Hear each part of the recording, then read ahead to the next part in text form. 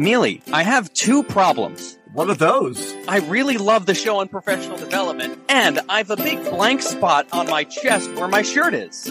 First of all, the first one doesn't sound like a problem. I mean, it's so much love, I can't contain it. And you also have what, a blank spot on your chest?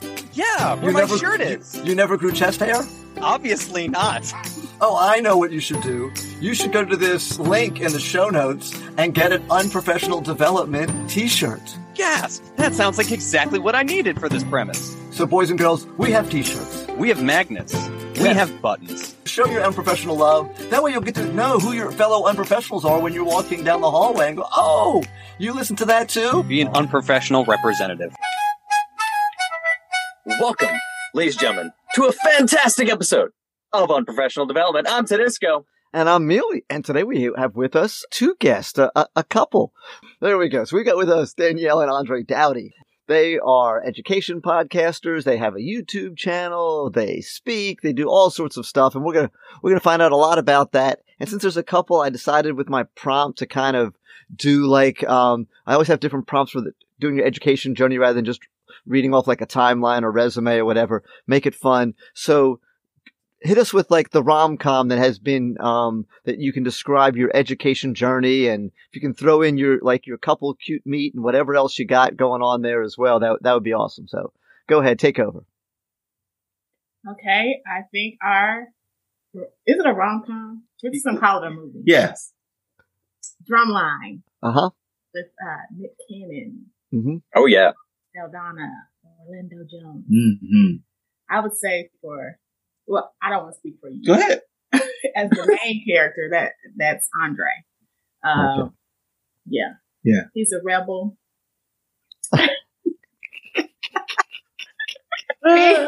He really marches to the beat of his own drum. Mm-hmm.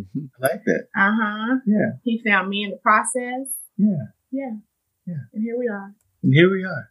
And honestly, we both went to an HBCU, just like in the movie Drumline. Okay. I was on the drum line. I had a scholarship. But you could read music. Yes, I could read music and compose and do those things. And so then from there, where do we go in terms of education and how you got like to where you are now? You were both education majors at no? Not at all. Yeah. Okay. So I was going to be the next shout Wonder. out to HBCU specifically. Oh, absolutely. Yes. Langston University. Okay. All the time. Yeah. It is the only HBCU here in Oklahoma. Okay, cool. Some famous alum would be Charlie Wilson from the Gap Band. Okay, yeah. Dr. Mae Jameson, who was she an astronaut, I do believe? I thought she was Langston. Yeah. Jennifer Hudson. Oh, yeah. Okay. Who was also in the choir at Langston University. Bessie Coleman. That's who it was. It was not Mae Jameson. It was Bessie Coleman. Yeah. Okay. Chad Ochocinco Johnson. Oh, yeah. Yeah. Football, Langston University as well. Were any of them there when you were there? Did you know any of them specifically? Or I did not know Jennifer, but she was there during our time, and a lot of people in the choir knew Jennifer Hudson. Right. And she left and went back to Chicago to be in music. There you go. Yeah. Cool. I was going to be Stevie Wonder. Nice. I have the CD. I'm the musician. Right. I can sing. At that time, my girlfriend was singing on the tracks with me and some other great singers from there. But you're just not going to make a jazz CD in Oklahoma. Yeah, they're not known for no market for it. I don't think that the jazz scene in Oklahoma is known now. There was not a market for it. Utah obviously loves jazz because their basketball team is the Jazz. So, but anyway, they basically told me I would have to move to Nashville, Atlanta, New York. Yeah, or start playing country music. Exactly. and honestly, that's what they said. They said, if you were Garth, if you were Reba, we could play it. And even the studios that they had there at that time were set up more for acoustic guitar and not jazz. Yeah. So I still was like, I can do this. But I also had, a young family at the time. And I was like, I'm going to stay being a teacher and then just use that music part while teaching elementary students. Okay. So that was kind of my journey. I was actually a journalism major. Okay. Worked in the field for, I don't know, 2 or 3 years. Decided to stay home with my family because that life was not conducive to family life. Yeah. So while I was staying home with my children, I was inspired, just seeing how they learned and developed. And also, of course, Andre was in the classroom and his mother was a principal. And so I decided to go back to school to get my master's degree in early childhood education. And so that was my pathway to become. Okay. So you kind of saw it and then wanted to do it. Yeah, we've had a number of guests, and we brought up the topic before of it's always great to hear people whose initial plan was not to be a teacher, like land in the classroom, because you wind up bringing in so much else and so much of a different life experience and so much of a different attitude towards academics. Definitely. Than just the people who, grew up academic obsessed and wanting to get into that classroom space. Yeah. Not that there's anything wrong with that. No, but it's I think definitely it's awesome. I believe in the, it takes a village mindset, right? And I think it's great for students to have that kind of variety. Mm-hmm. Yeah. And I think one of the coolest things was like she would come to this classroom and she would read to the students, right? Mm-hmm. And as educators, when somebody's got it. Yes. Like you can feel it, you can see it, the presence. She's got it. Yeah. When you can see that connection with the kids and you go, okay, that's the person there. Yes. She had them eating out of her hand. Yes. Like, yes. That's fun to see. And done like 19 other things, ran all of the copies, called all of the parents. She had that room so engaged, in control, going, like learning. And I was like, she's got it. And even now, I mean, she's got that still. So I'm glad that she made that change. Because that's awesome. Now she's helping so many others because you can just tell. Yeah. And I definitely believe that there's, obviously you can get better and there's things that you can learn and techniques and skills and practices. But if there isn't that core there, it's, I can say, well, you need to do this or do this, and here's some techniques to get, whether it be classroom management or engagement or whatever it is. But if you don't have that personality that just connects with the kids and just can have that presence in the room, it's just going to be terrible. I hate times when I see someone and I go by, oh God, that's just a train wreck there, I feel for them. It's like any sport, right? There are some people who play basketball and it becomes so effortless for them. Yes. And you see them and you're like, they are great. Now they're still doing the work. They're still at the gym. They're still practicing. They're still doing the routines. Right. Studying film, all that stuff. Right. But they are just so much greater. And then there are people who have to do all of that. And they're really good, right? But they're just not Steph Curry. Exactly. I'm curious about something though. So Amelia and I have talked before about how we think that there should be a support group for the spouses and families of like first year educators, and like that is great because you're just an absentee spouse at that point, and you guys are both educators, like both putting in those long hours. So like, what do you think are some of the pros and cons of being married to a fellow educator? Yeah. Listen, definitely a pro. Andre being an educator, he is a tech guru. So nice. It's good to know one. I would be at work and I would call and he's like, what help do you need? He's like, you're not saying hello. How you doing today? Not calling to say I love you, baby. I'm no, thinking about you. No. You're on my mind. Can I get some sugar? None of that. Not asking you if you want your favorite meal for dinner. My smartboard has flipped upside down. Exactly. And I don't know why. Yeah. Why is my screen vertical and not horizontal? Yeah. How do I change this student from this Google Classroom? Yeah. Yeah. That's number one. Secondly, he is just a wealth of knowledge. I feel like I can just bounce ideas off of him. He knows what I'm talking about. Just offers a very refreshing perspective on situations that happen. school setting. Yeah. Yeah. And I think I love that because our dynamic is that different, where I had been in the educational game for a while before she jumped in. So when she finally jumped in, I was like, no, now that I've been in this game 15 years, this. These are the essentials. Yes. Don't worry about those things there. This is where your focus should be. Being from an administrative lens, I can give the why behind certain decisions that were made. So she's like, I'm confused here and here. What's going on? And I'm like, okay, I get it from the teacher perspective, but from the admin perspective, this. And what percentage of the time is the admin perspective? We want to avoid a lawsuit and we want to avoid being on the news. Sometimes, yeah. Or sometimes it's just, I get it. That's for your school, but there's 18 other schools that deal with different things. Yeah, that's true too. That's true too. Yeah. The reason why we got to close school during the, nor'easter that happened. Right. It's not because your school has all the parent pickup riders and bus riders, but what about the 3 other schools who are neighborhood schools and they walk to school? Yeah. You want them out in negative, wind chill temperatures? Right. Uphill, both ways. There you go. Builds character. Yeah. That's right. Yeah. With no shoes on. Cause we gotta, that the old generation used to say that as well. Right. But sadly, there are some of our students in our communities and our families who that is their story. Right. Yeah. And that's like one of the things we share on social media as well.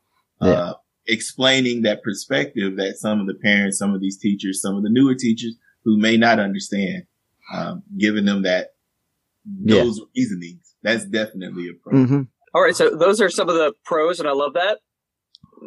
Any cons? Here we go. Oh, there's always cons. Yeah. My con would be, we're always talking shop. Sometimes I want to turn it off and just talk kids. Like we can be at a dinner. We'll go out to eat and finally get away. And like, hey, I mean, she's the most beautiful woman I've ever seen. And so here I am trying to cake, I'm trying to give that romance. Like, hey, beautiful, how you doing?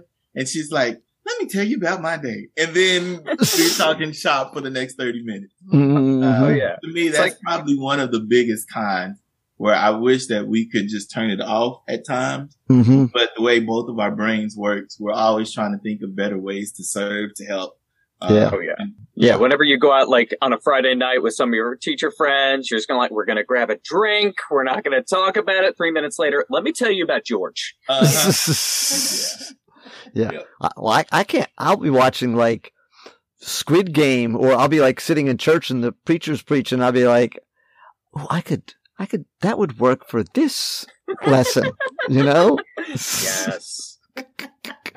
I understand. When that epiphany hits and you try to figure out how to do X, Y, and Z, or how to balance, or how to move this, and it just hits you at any given time. Yes. Now you got to talk it out with somebody because it's finally, that talking shop is it. Yeah. So that I can see that being a challenge. And what about, are there any times where you have philosophical differences that you go round and round with the same thing, where Danielle has I think this about, I don't know, homework or testing or whatever it is, and you feel differently? Are there any topics like that, or are you mostly in agreement? I think we're mostly in agreement. Yeah. And I literally value everything that he says because he has so much experience. I'm blushing. I'm blushing. So I think we pretty much agree on most things. But I will say a con, since he is so brilliant and popular, excellent in his craft, that people pull at him all the time. They want him for different things. So that's a con for me. Okay. When you're a teacher and you're good at your job, you get to do this awesome thing where you get to do other people's jobs. Yes. Yeah, you get lots of hats.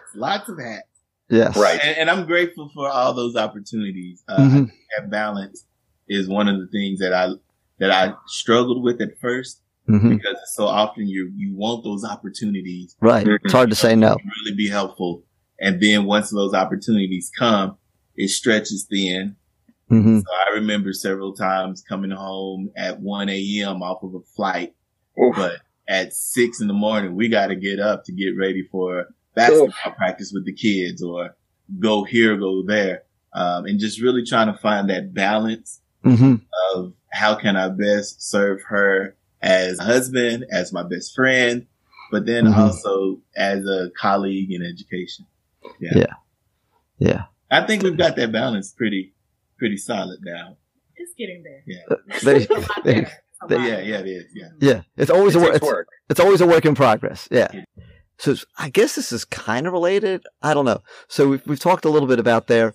So what is something, and you guys can answer individually, something that you believe maybe when you first started off as a teacher, and now as you've been in it a while and you've learned some things and you've seen some things, you go, you know what, I used to think that, but now I have a different attitude about certain things. So go ahead. I used to think teachers slept at the school. I'm just kidding. Did you really? When you were a kid? When I was a kid, yes. I just thought that's what teachers did. They stayed at school all the time. Absolutely. I tell my students that seeing a teacher outside of school is like seeing a bear outside of the zoo. Yes. You want to lie down and play dead and you hope it goes away. Nice. Yeah. And then when you see them like at a Walmart and Target, and then you make eye contact with them and they make eye contact with you and you're like, wait, you're here? You shop there? Of course I shop there. You eat like food? Yes. No, but seriously, I did think that all teachers really cared for every student. In it for the students. And now being in the field, I realize that's not true. Yeah. So that's a hard lesson. Yeah. Yes. And it made me I feel like a better teacher because I wanted to do what was best for my students. So it pushed me even harder. Yeah. What grade level do you teach, Danielle? Well, now I am an instructional coach. Okay. For elementary school. But elementary school. Okay. Yes, but I was in second grade. Okay. That's an adorable age. Oh, it is. It is fun. Yes, it is. The students that come and talk to you about that teacher that doesn't care for the other students. And I don't know if some of your second graders would come back as fifth graders and go, I've got so-and-so and they are mean and they are da-da-da-da-da-da. And when I was first in the beginning, I was always like, you're talking about my family here. You don't talk about the other teachers. And I would just be like, I would come to the defense of every single teacher and say, you shouldn't talk bad about your teachers. And I've recently realized that I can't do that anymore and be genuine. Right. Yes. You know what I mean? And I won't throw the other teacher under the bus or say anything. I'll try and help the kid navigate because I realize that in life we have to navigate, supervisors, bosses, neighbors that that aren't, the best. My response is usually when kids come up to me with those stories is I just say, well, what happened? And then I explained it. I said, and how did you feel? Yes. And then I usually say, well, that sounds frustrating. And that's pretty much my general reaction to it all.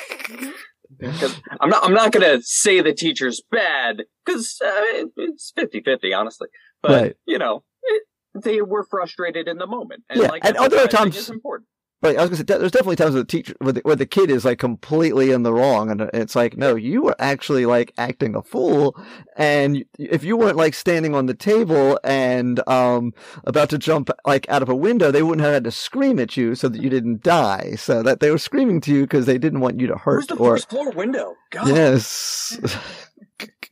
I do try to get the information, but there are some teachers that I know, the slam the door in your face when the bell rings teacher.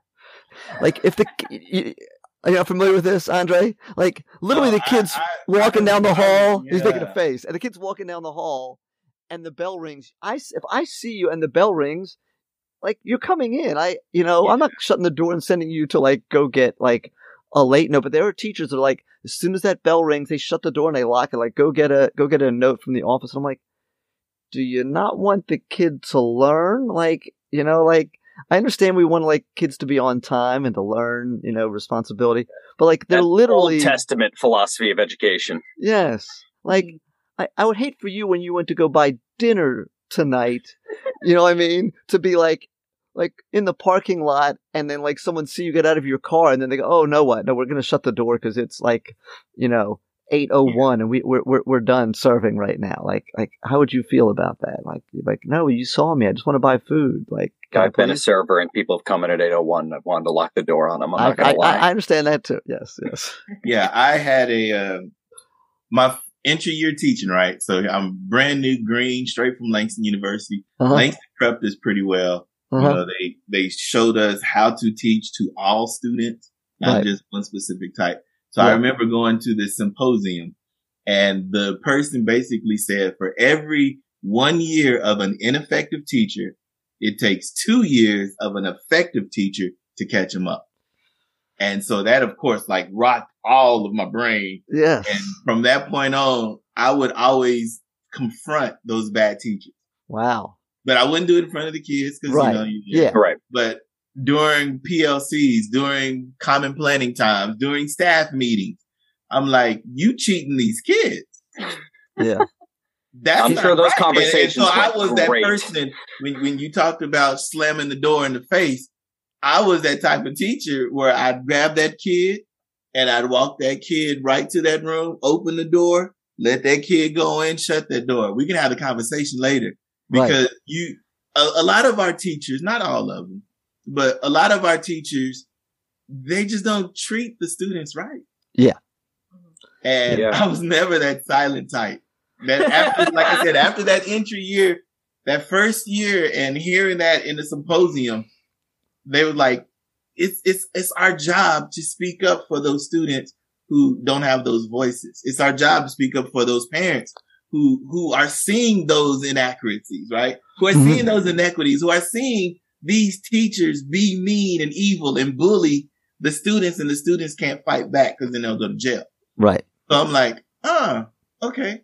Yeah. And then, of course, just being blunt and real, there's always some racial tensions in those conversations. A lot of times. A lot of times. Yes, it really is. Sometimes it's low expectations of, I don't think that kid can do the work. Yes. And I'm like, that kid can do the work. Mm-hmm. You just don't believe in them. And so you're giving them, crossword puzzles and calling that reading grades. No, push these students. They can learn. Right. But you got to teach too. And we could go into that. That would be another episode. Oh yeah. Having those bias conversations are and the kids know. Yes. Oh yes. Because it'll be like, hey, this teacher never picks on the white kids. And I'm like, I don't know what to do about that at that point. But and that goes all the way back to the top of when students know when a teacher has it. Mm-hmm. Yeah.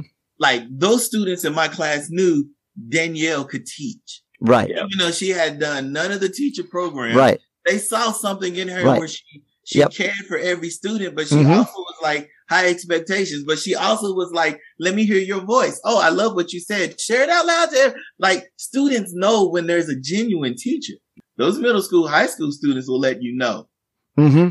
And they will walk out of class. They will torture those teachers who treat them unfairly. And some of them get in trouble for it a lot of times unjustly because they need a voice. So I was that teacher.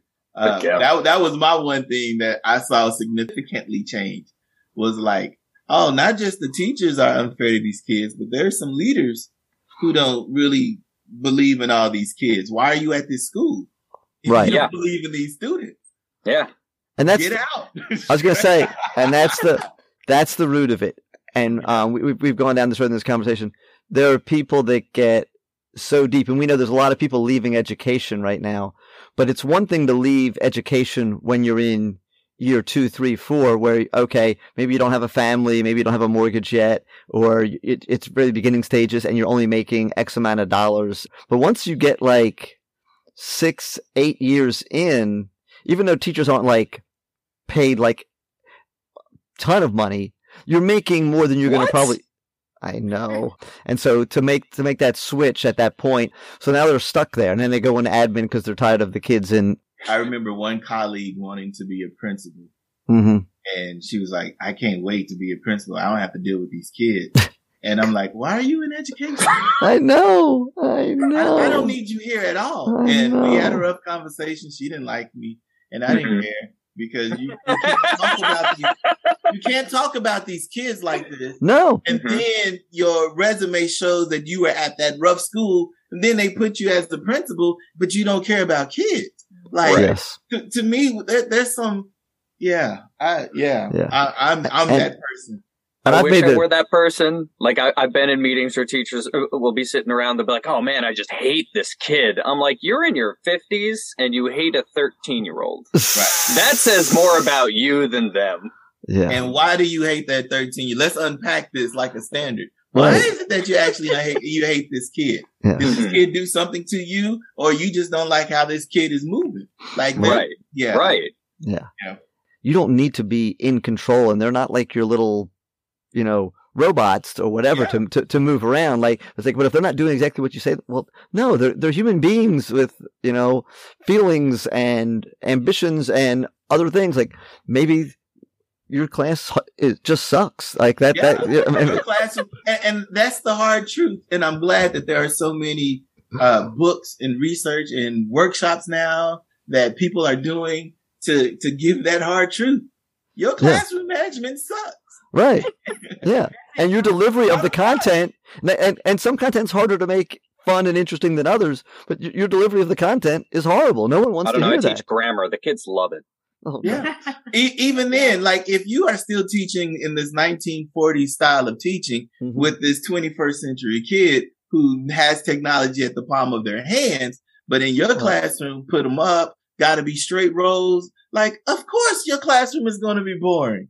Oh, yeah. Especially and then you want to blame post-pandemic. that 13-year-old kid. No, that 13-year-old kid is waiting to do something fun, to learn in an engaging way. But here you are doing the principal's meeting or the staff meeting or doing PLC time, and you over here going off on this kid, and it's not the kid's fault. Your classroom management is trash. You're teaching it. Like, and I had a conversation this year, and the teacher is they're close to me and done, hopefully, and the teacher said to me, "Well, the kids are just getting worse," and that's when I'm like, I'm like, so, and I have two ways that I handle that. Did you tell them to retire? One was, and this one was, I was like, no, you're just getting old. That's the answer. But the other reply is to kind of like to bring perspective, and it's a little more joking, but I think it helps. It goes, wish we had some of those like 1700 kids. Those were the good ones, like, but after the 1800s, they really went downhill. I mean, honestly, if we could get back to get some kids from the 400s and 500s, that's when kids really behaved and respected their elders and I need cared a more about haunted school. Victorian child. Yeah, that's all I need. And I'm like, no. I said there were kids. It wasn't TikTok. It was comic books. You know what I mean? It wasn't vaping. Maybe it was cigarettes, and it was kids couldn't snuff. Where they would dip and put the dip in. Right, or gum underneath the table. Like there's people are people. Right. But I hear teachers say that kids been getting busy in the bathroom since there were bathrooms. You know what I mean?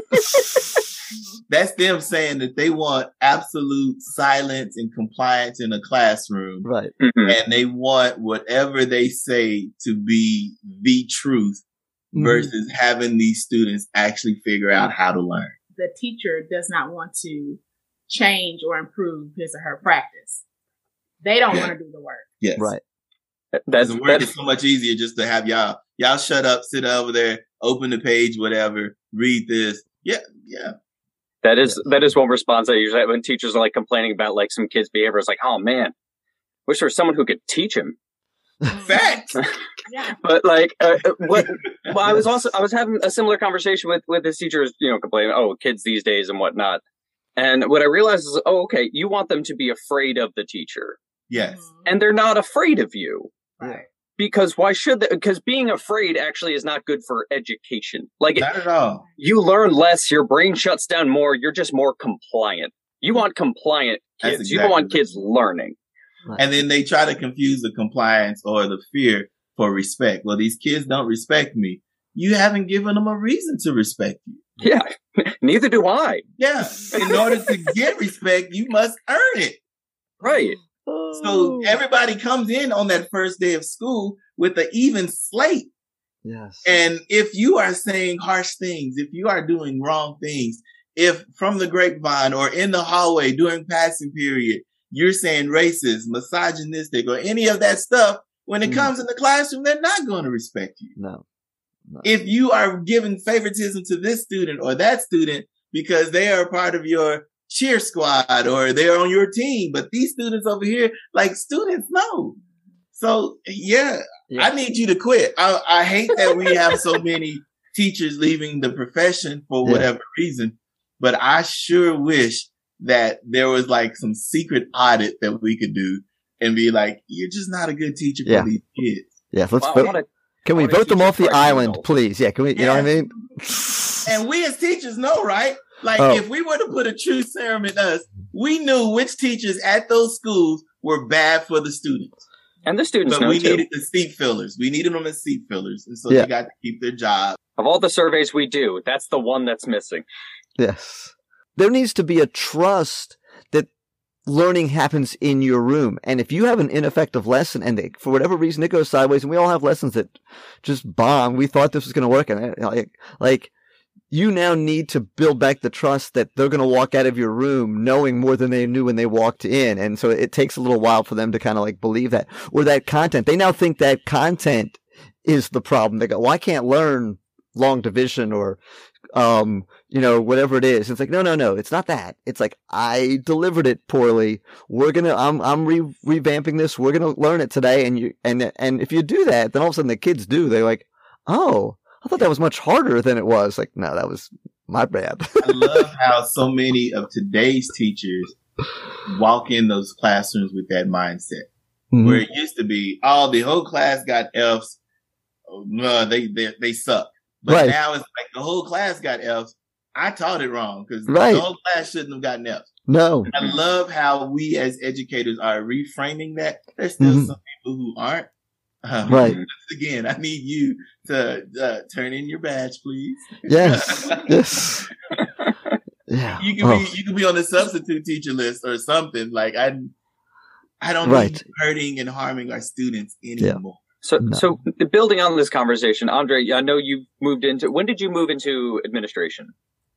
So I was an ed tech for the district, and then that's when once again the hats started to pile on. They figured out, not only do you do ed tech, you're really good at PD. Not only do you do PD, you know how to unpack standards. Mm-hmm. Not only unpacking standards, you have administrative things.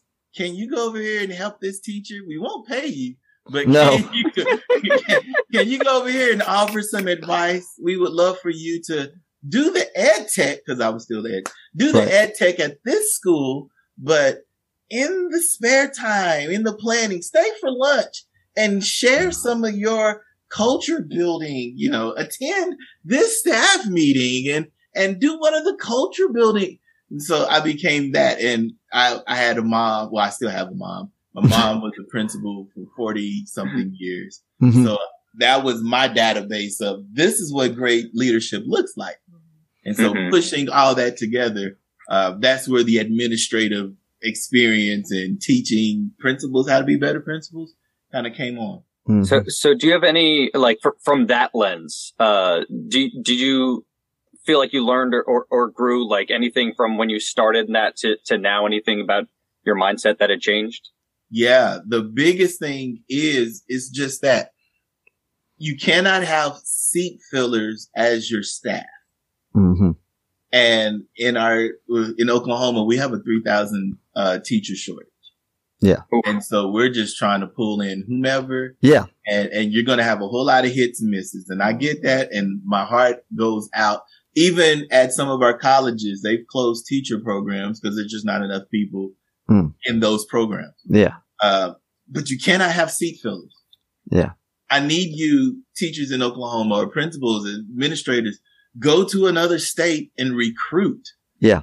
Go to other teacher colleges that have surplus and bring them in. Put a package together that will bring them, like they are free agents. You're not going to get LeBron to come to Oklahoma City unless you put a really good package in. Yes. Yes. You got to do that. And a lot of our administrators are kind of doing that. That's my thinking here. Your staff has to really believe that all kids can learn. Wish I had a time machine to see how this is all going to play out, because we're getting to the point, there does come a point where people go, well, geez, we can't actually have a school that functions until we get more teachers. And the reason we don't have more teachers is because we don't pay them enough, and then da-da-da. And I think that it's going to swing back the other way. My only concern is, and I think that I've had this conversation, is that they are going to get seat fillers, as you referred to them, that they're going to spend the money on this prepackaged curriculum and have just people just deliver like robots something that they think. And I actually heard this analogy this week. You eat a nice meal. Sometimes it's the chef, sometimes it's the ingredients, but most times it's the chef. And like you were talking about Danielle, whatever book you gave her to read to that class was going to work because you had a chef in the room. You know what I mean? And like, there are school districts who think, well, if we just get the ingredients, because over here at this school, their test scores were blah, blah, blah. So if we just get whatever ingredients they use and bring it here, it doesn't matter if our teachers can cook or not. We just get some warm bodies and tell them, stick this stuff in the pot and serve it to the kids. And the kids are like, this tastes disgusting. That's also the theory of the cafeterias, but go on. It is. I love this analogy, and I'm going to borrow this. Yeah, so I'm just letting you know now. The Right. shelf versus By the borrow, he means steal. Right. Yeah. No, teachers borrow. Yeah, like Right. as a source, we'll do APA formatting. And that's, but that's what good chefs do as well. Chefs do steal. You know what I mean? Chefs go, I got to take a little bit of this and take a little bit of this, and I'm going to kind of mix it together and make my own thing. And we need chefs. We don't need people that are just going to like drop fries and, you know, and give our kids like a McLesson. We need McLesson. Thank you. Yes, I just made that up on the spot. But there are. Good. That's happening. Or if they do drop fries, coming to America, the famous scene, Louis Anderson, he's like, I first started on fries. Now I'm cutting lettuce. And then that's where the big bucks, like there's some growth with it. So drop your fries while we're doing this ingredients, but grow as a teacher. Yes. Cause we want you to be that chef. There are some people who are already chefs and they're cooking in education, but there are some others who are perhaps a sous chef. Yes. Or who are perhaps just on the block learning the ropes. We need them all. Right. But you gotta believe in yourself to say, you know, is the food that I'm preparing actually real food? Is it good food? Right. Is it going to be healthy to the people who I serve? Yes. Or, they don't deserve this food, so I'm just going to throw anything that I want out there for them. Right. I think that's where we are in education.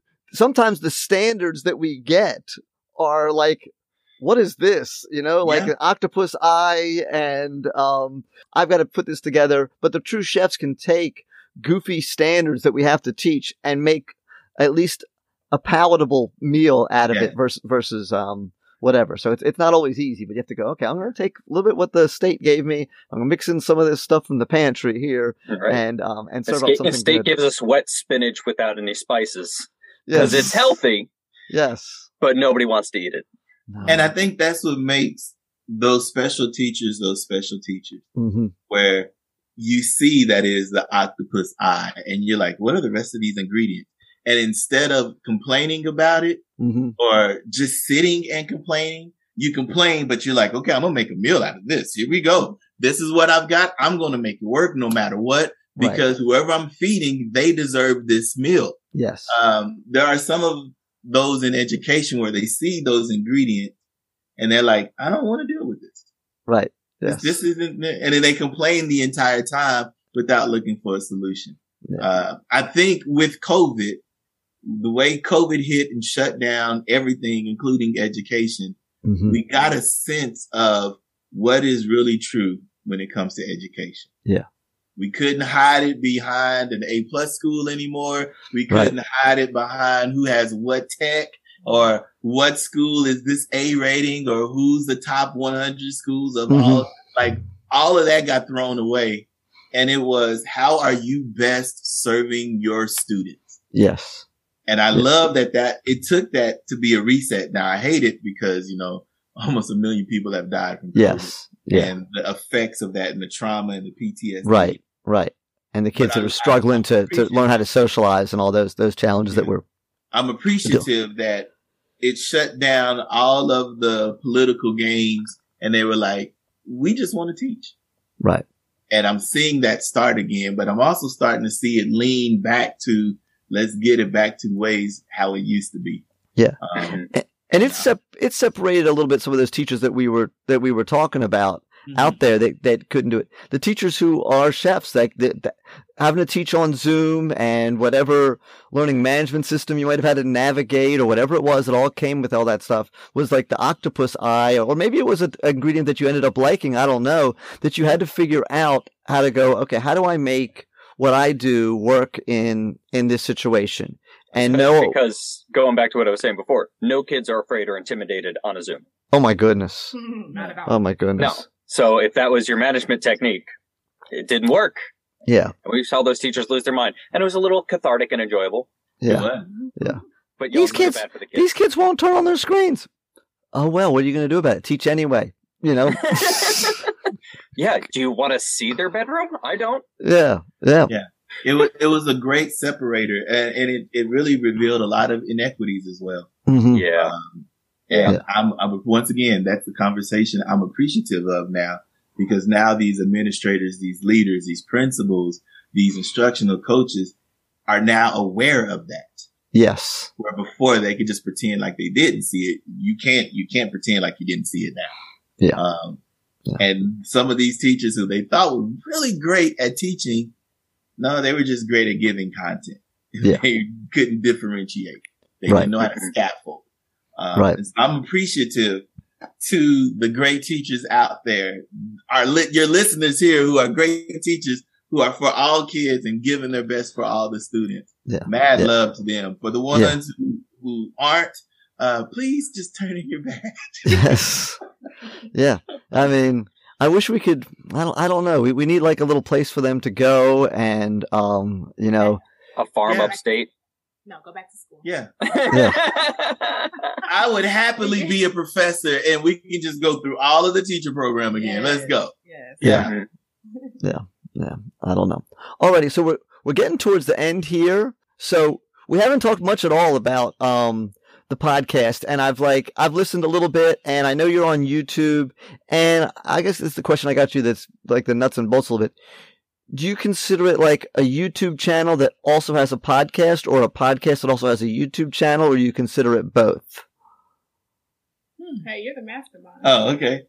I would say both. I know oftentimes I watch more YouTube than listen to the podcast, but it's also because since I am working from home, I normally have the screen up and I can just cycle through all of my watch list. For those who are on that travel path and they commute, that is some great stories that they can hear through Spotify or Pandora, Apple Music, other places. Right. So it's a little bit of both. Some people like the visual of us laughing when we discuss some of the stories, and some people just rather hear. Yeah. And my wife listens to YouTube in the car. And like has like YouTube playlists. Like she's not actually watching the video, but she is just like, that's like her thing. And she just listens to that. And I know there's other people that do that as well. Like she just made like a YouTube playlist of whatever, and that's do that. Commercials too. Unless you purchase like the premium from any of the other stations, but there we go. So give us like, so we want, sticking with the food analogy, right?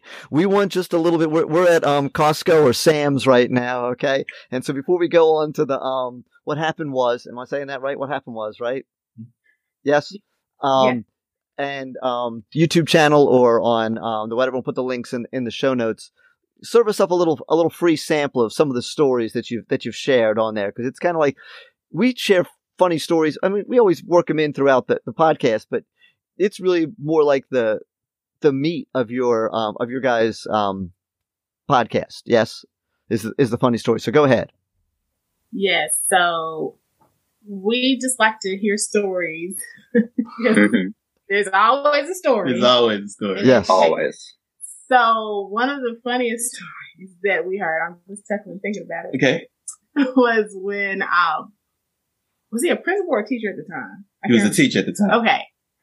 So he stole, if you will, the another teacher's lunch from the refrigerator. Okay. And he ate it up, and the teacher sent an email and was like, who ate my lunch? Someone stole my lunch from the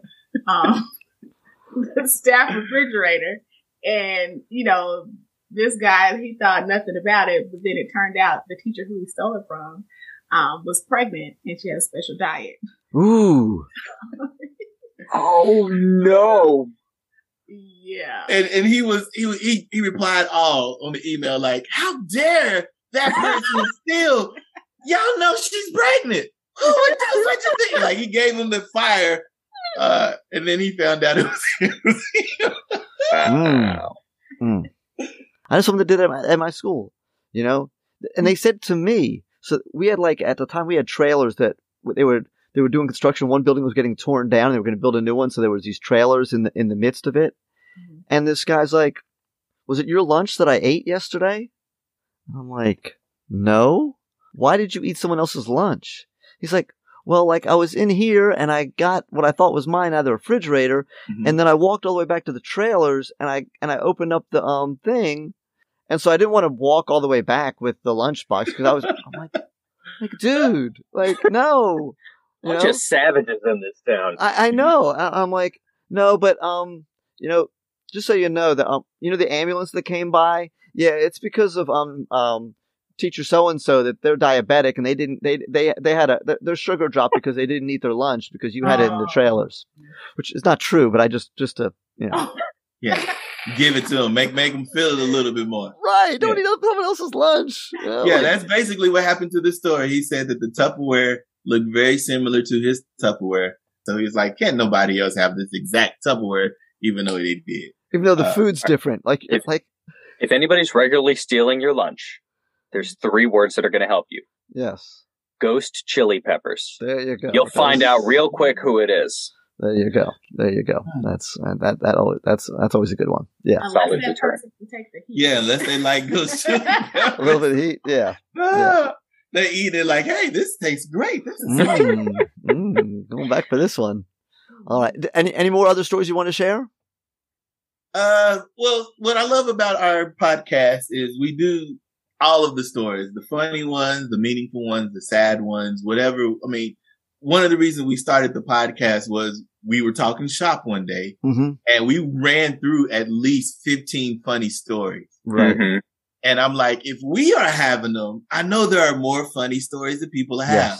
Yes. And your entry year teachers, they don't hear about these stories in teacher college because it's just all theory and preparing to pass whatever those tests are. And so that's kind of how it started. Okay. I was sharing my story of I had a 3rd grader who was emotionally disturbed, and he was a runner. Mm-hmm. Mm-hmm. And all of entry year 2, once again, that same entry year, and the teachers was like, you might want to keep an eye on that one. He's a runner. And I'm like, oh, he won't run for me. I can run just as fast. Right. And one day I was teaching, and I just remember one of the girls, they raised their hand. They said, Mr. Daughty. I said, yes, he's gone. And I looked, and you could just see, just like a cartoon, the papers were in the air, and they were just flying down, and he was sprinting. Wow. And behind our school is a TV weather tower station antenna. Oh. And what he wanted to do was he wanted to climb that antenna. Wow. And do the Macho Man Randy Savage elbow drop off of it. Wow. That's a plan. He was in a full sprint. And so he's got about 60, 70 yards on me. Because by the time I realized he was gone, he was already down the stairs, out the back door. Oh my. And you had on dress shoes. And I had on dress shoes. So you abandoned your class. And at the time, I'm still fairly young, so I can run. So I'm chasing after him. He jumps over the barbed wire fence. Oh, no God. injuries, no cuts, no anything. And he gets about 10 feet in the air of this antenna. And so I'm still running after him, and I'm like, oh my gosh. Oh, my heart. My brain, they're both going crazy. Yes, go ahead. My job is done. I'm done. Right. I just started. I'm done. I'm about to get married. I'm done. So I jump over the barbed wire. I get cut up. My pants cut up. Everything's cut up. I climb up and I get him about the 10th foot or whatever. And as soon as I grab him, I'm out of breath. I also have asthma. I'm out of breath. And I'm like, you crazy. What are you doing? And he's like, oh, you got me. And then he just calms down. Nice. There you go. And then he jumps back over the barbed wire fence. No cut. And I'm like, I gotta jump back over. I get cut up. I've done this. You've done this before. We walk back to the room, back to the office. I'm upset. My clothes are cut up. I go inside the office, and the principal says, I told you he was a runner. And that's all she said. That's all she said. There you go. There you go. Stories like that will brighten up your day. Yes. We've all probably had a runner story in our life. Oh. Yep. And that's just what our podcast is about. It's just sharing some stories, the good, the bad, and everything in between. There we go. I was always that teacher that if like a kid has a bag of Takis, like, can I have some? And I'm like, yeah. And I'm like, okay, can I put my hand there? Like, I always try to be respectful, but I want some Takis if we're eating Takis in the classroom. And so kid A is like, hey, Mr. Mealy, help me out here. On the other side of me is someone else that's got Lifesaver, wild berry gummies, like the big bag, right? Which, by the way, are delicious. Okay. Yeah. And she's like, can you pass those from so-and-so to me? And I'm like, so, but I dump 2 out on my hand and I give it to the other kid and I stick the 2 in my mouth. Okay. And so kid's sitting at the table there. She goes, Mr. Mealy, what if those were edibles? And I'm like, well, I guess I'd have to put on different music. That's a good comeback. It's a good one. And then I just walked away. I like that too. Like, right. Yes. Okay. And the kids are like looking at each other like, because they expect you not to know anything about any of that stuff. You know what I mean? And I'm sure that they laughed at that just like you laughed at it. Right. You went on your way. Exactly. They thought that was good stuff. Yeah, they're like, that's the cool teacher. That cool teacher know about edibles. Uh-huh. Yes, yeah. So Andre and Danielle, you've got the podcast. Andre speaks and Andre's on the Twitter. Danielle is a lurker, so don't try and find her. And what else? Is there anything else we want to promote or say before we get off the air here? Yes, our podcast is called See What Had Happened. I believe it is bi-weekly. Mm-hmm. Okay, great. Listen, I am just the co-host. Yeah. Okay, you just show up and do your thing, huh? That's right. Yeah. This is the whole brain. You're the Tedesco. I get it. There you go. Yeah. That's it. That's it. But we do have a good time on the show, and we would love for you guys to follow us on YouTube, on all social media platforms. Yeah. And all of those links are in the show notes. Yes. Yeah, just scroll down, click. Yes. Thank you. All right. Well, thank you guys so much for your time. We appreciate it and love having you guys. And like you said, check them out. Enjoy their YouTube. Hear some more funny stories. Obviously, if you like this show, you like funny stories because we're always telling them. So there's more. There's an infinite amount of education funny stories out there. So go get you some more. And as we always say at the end, stay unprofessional. Thank you and stay unprofessional. Stay unprofessional. Stay unprofessional.